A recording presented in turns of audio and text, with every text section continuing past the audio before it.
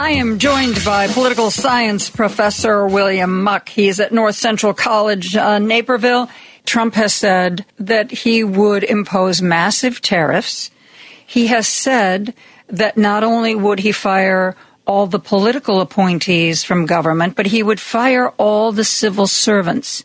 And the litmus test for getting a job in any agency wouldn't be your years of experience. It would be your loyalty to Donald Trump. Can this man paint a more clear picture of the fact that he wants to be an authoritarian, a dictator?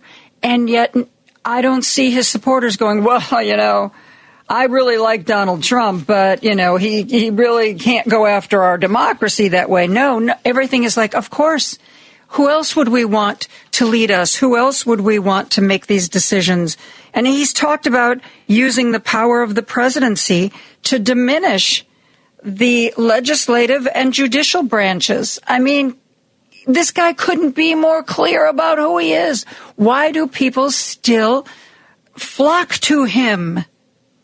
Because what he's doing is he's pursuing policy ends and political ends and identity ends that people want or his supporters want, and they're willing to compromise their democratic principles to get there. And I think that's what you laid out there is absolutely terrifying in terms of the democratic process, right? That's the last thing you want is to have partisan loyalists in the bureaucracy, right? You want somebody running these agencies that they know what they're doing. You want career experts, right? We oftentimes attack the bureaucracy, but these are people who actually know what they're doing in a very specialized area. So, but to answer your question, absolutely, what happens is that people are willing to compromise their democratic principles for their ideological ends. And it's so scary when a political system gets to that place because it means it justifies everything.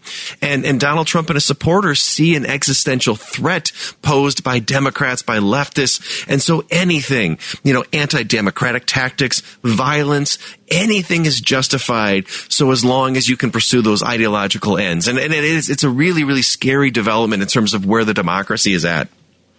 Do you agree in the minute we have left? I hear a lot of people talking about how our democracy right now is fragile.